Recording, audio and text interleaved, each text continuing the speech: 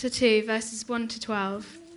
Now after Jesus was born in Bethlehem of Judea in the days of Herod the king, behold, wise men from the east came to Jerusalem, saying, Where is he who has been born King of the Jews? For we saw his star when it rose and have come to worship him. When Herod the king heard this, he was troubled, and all Jerusalem with him. And assembling all the chief priests and scribes of the people, he inquired of them where the Christ was to be born. They told him, In Bethlehem of Judea, for so it is written by the prophet. And you, O Bethlehem, in the land of Judah, are by no means least among the rulers of Judah. For from you shall come a ruler, who will shepherd my people Israel. Then Herod summoned the wise men secretly, and ascertained from them what time the star had appeared. And he sent them to Bethlehem, saying, Go and search diligently for the child, and when you have found him, bring me word, that I too may come and worship him. After listening to the king, they went on their way. And behold, the star that they had seen when it rose went before them until it came to rest over the place where the child was. When they saw the star, they rejoiced exceedingly with great joy. And going into the house, they saw the child with Mary his mother, and they fell down and worshipped him. Then, opening their treasures, they offered him gifts, gold and frankincense and myrrh. And being warned in a dream not to return to Herod, they departed to their own country by another way. Well, happy Christmas. Happy Christmas to you. I trust if you weren't feeling the Christmas spirit, then you certainly are now, after singing these wonderful carols together. My name is Philip. As Jason mentioned, I have the privilege of leading the church here, and it's great to see you. You're ever so welcome. Hope you're having a great time with us, whether this is the first time you've been with us at King's Church or whether you're part of King's Church. You're ever so welcome, and I trust you're having a fantastic time with us. The passage that Hannah just read so wonderfully, you may not have heard the actual reading from the Bible before, but I'm sure you may well have heard the story that it tells. The story, the part of the Christmas story where the wise men from the east come via a star to seek and find Jesus and bring these slightly curious gifts of gold and frankincense and myrrh. I guess most of us would have heard at least something of that story before. And it reminds me of a story I heard quite recently from a primary school nativity play. I'm sure a few of you parents have been to a few nativity plays in your time, and this primary school nativity play had reached the very same scene that we've just reached, the wise men bringing their gifts of gold and frankincense and myrrh to little baby Jesus. And the first little boy very somberly approached Jesus' crib with his present very seriously. I bring you gold, he says. Off he went. Second little boy approaches Jesus in his crib, very serious. I bring you myrrh. Off he goes. Third little boy, third wise man, approaches Jesus in his crib.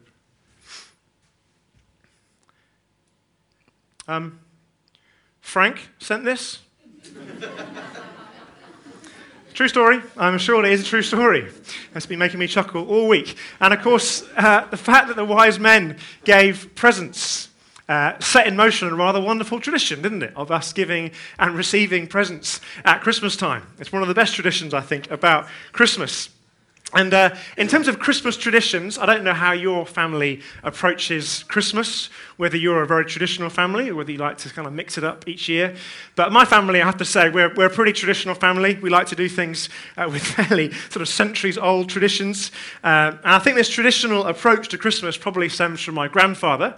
My grandfather's a very traditional man. He's a wonderful man, and he's a very traditional man. So he was educated at Cambridge University, and he was an officer in the army for many, many years. He's a staunch supporter of the royal family.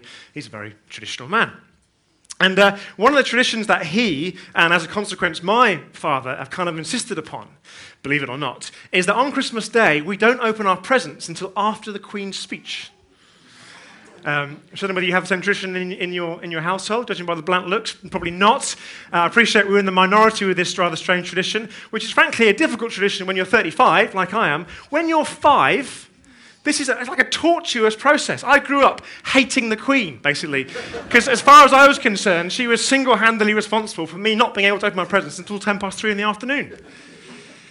And another slightly curious tradition that we have in our family, which again, it's inextricably linked to my very traditional grandfather, is that when we had Christmas at my grandparents' back in the day, they would insist that the main Christmas meal, turkey and all the trimmings, they would insist that the main Christmas meal actually took place in the evening after all the children had gone to bed.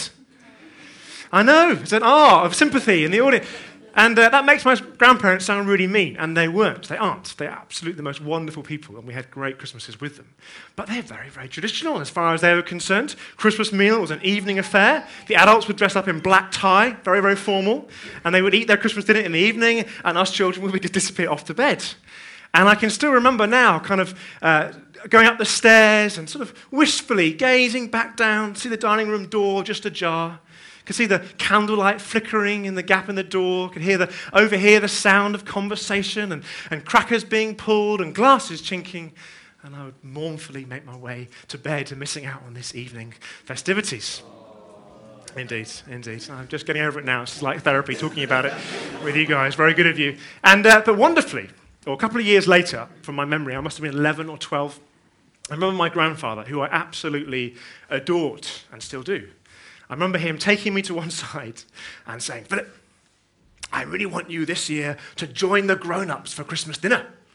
I really would love you to stay up this year with us grown-ups and enjoy the whole evening together." Which is brilliant news. I absolutely worship the ground that my grandfather walked on. It was even better news because I'm the oldest of 4 siblings. So I got to very gleefully explain to my siblings that they would not be staying up for Christmas dinner, but I would. Which I did very lovingly and humbly, as you can probably tell. But what made it even better, what made it really, really special, was that my grandfather, he wanted me there. My mum didn't twist his arm. My dad didn't just sneak me in the corner. My grandfather, he wanted me there next to him, enjoying the food and the conversation and the pulling of crackers and the chinking of glasses and the laughter. He invited me. He invited me to be there. And this part of the Christmas story really is one where we see that, if anything, invitations have been issued. Invitations have been issued, and they're specific invitations. The invitation is to come and seek and find a king. And Matthew, who wrote this account of Jesus' life and death and resurrection, Matthew lived with Jesus, knew Jesus, and he's one of the 4 gospel writers who wrote down the account of what he saw. Matthew really wants us to understand that this part of the Christmas story is about invitations and it's about kingship. And it's about kingship, we can tell, you might have clocked the reading, because Matthew straight away wants us to see, is this King Herod guy, who's kind of the Romans' political stooge at the time, is he the king of the Jews? Or is this 2-year-old Jesus the king of the Jews? That's the question that Matthew really wants us to understand. And the second thing Matthew wants us to understand is that the story is about invitations. Because Matthew wants us to see who has been specifically invited to seek the king. Luke, in his account of Jesus' life and the Christmas story, he tells us about the shepherds. Remember them? But Matthew wants us to focus upon these wise men, as they're called. And if Jesus is the king of the Jews, and that's the claim that causes such uproar at the beginning of his life and all the way through his life, then we've got to ask, why are these non-Jewish men invited by curious means of a star to come and seek and find this king?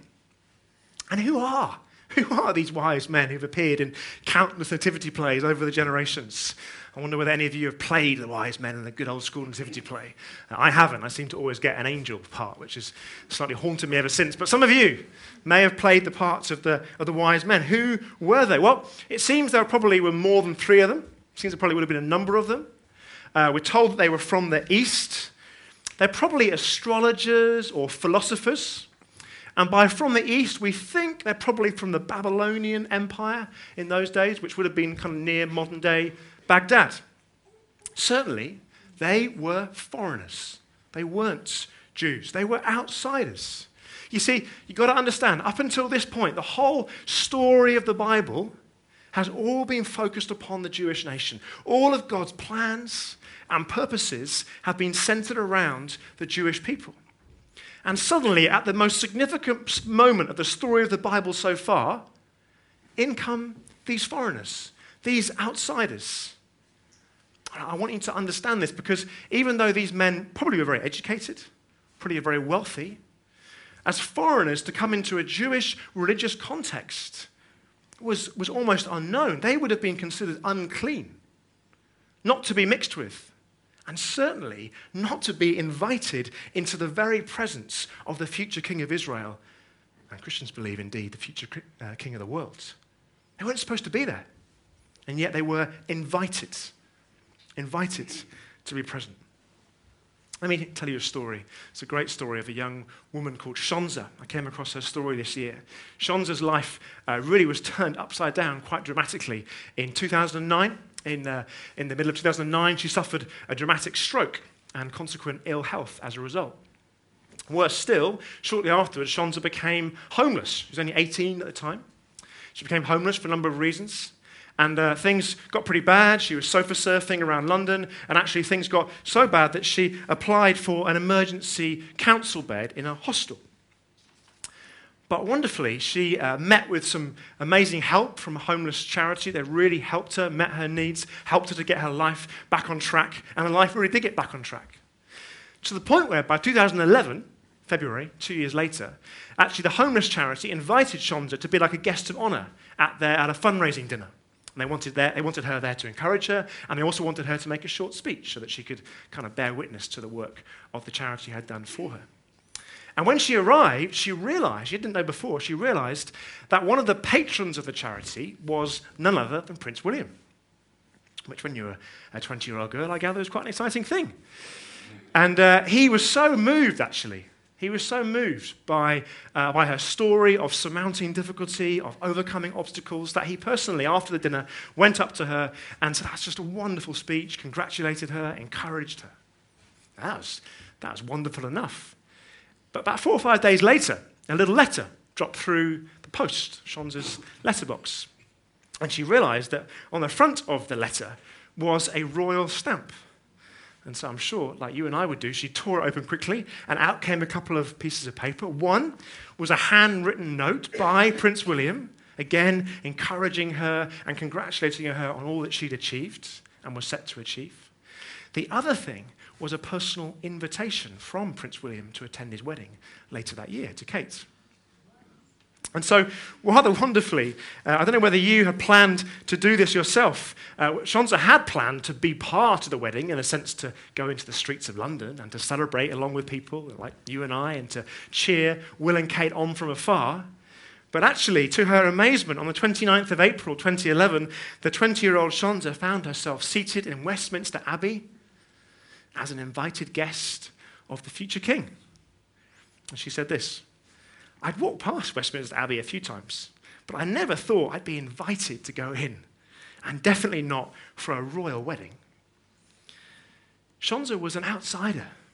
She's an outsider. She's not the kind of person you'd ever expect to have been invited to a royal event personally by the future king himself. And yet there she was, amidst the pomp and the ceremony and the fame and the joy and the excitement. There she was. All because the future king went to the effort of personally inviting her to get a taste of his royal kingdom.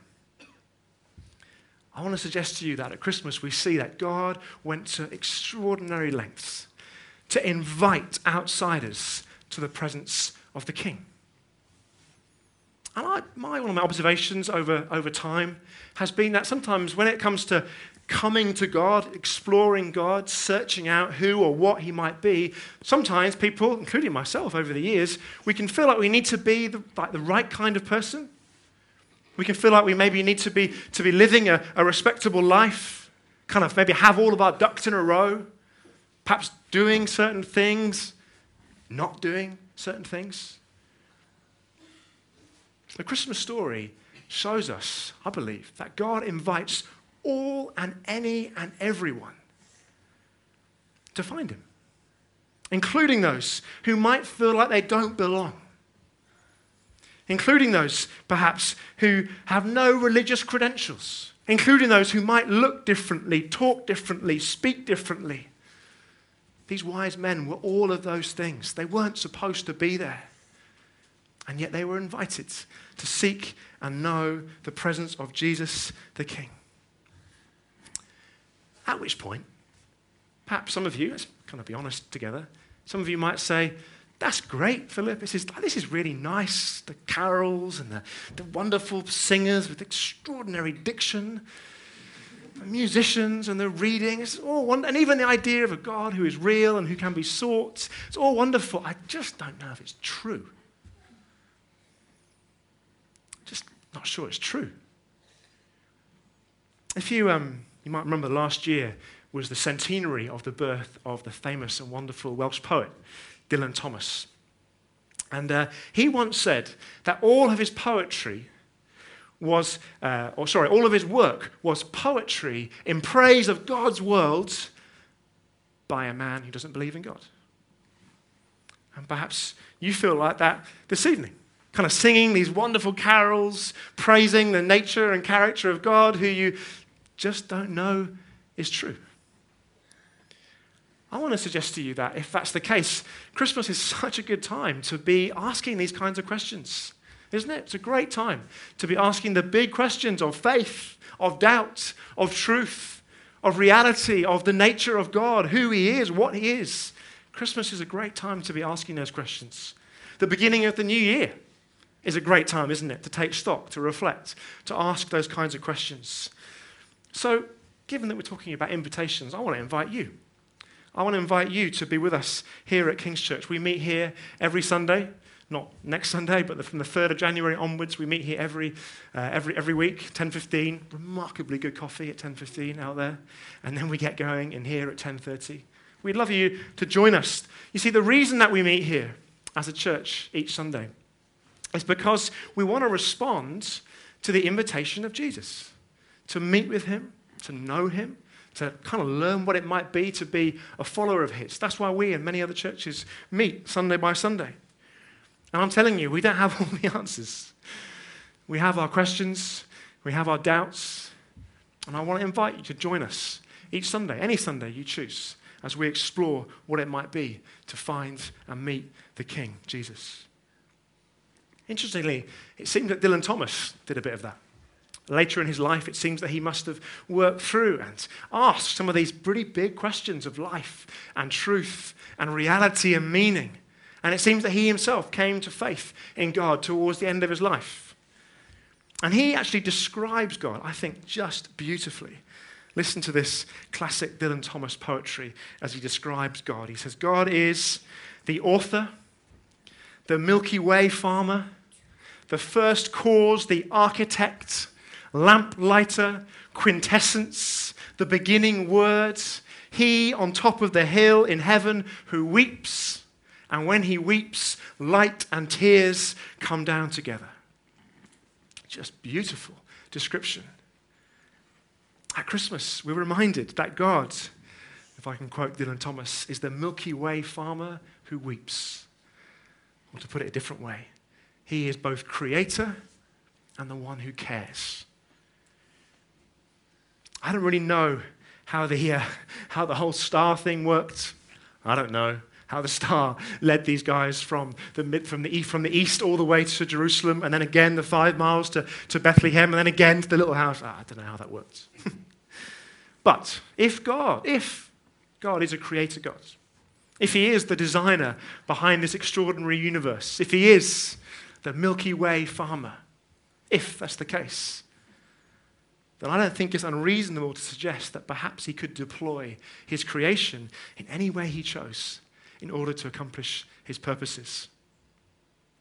And we see that his purposes are the purposes of a creator who cares deeply. Purposes intended to draw any and everyone, even those who might never have imagined or dreamt they'd ever be included. His purposes are to include and invite all to seek and know the King, Jesus. I want to suggest to you that first Christmas, the Milky Way farmer tended his constellation in the sky just perfectly to make an invitation to those outsiders to come and search for and meet the King at Christmas. And it's been my experience as a Christian and as somebody who's counted myself not a Christian, It's been my experience that God is a God who invites continually. I've known him to be an invitational God. When I've been getting it right, whatever that means, and when I've been getting it wrong, I've known God to be a God who invites. God never, ever forces himself upon us. He's an invitational God. And you might be a little bit kind of further along on the journey of faith, perhaps further along on knowing what it is to kind of follow Jesus and to give your life to him.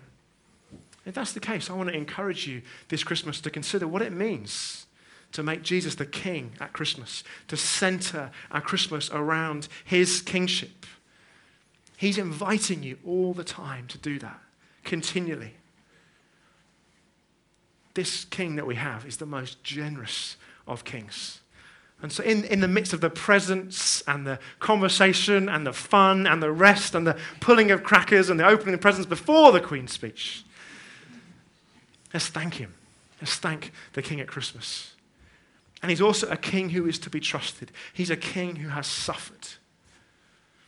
And so if Christmas actually is a time where stress and worry and even loneliness and despair is prevalent, let's trust the king through that at Christmas.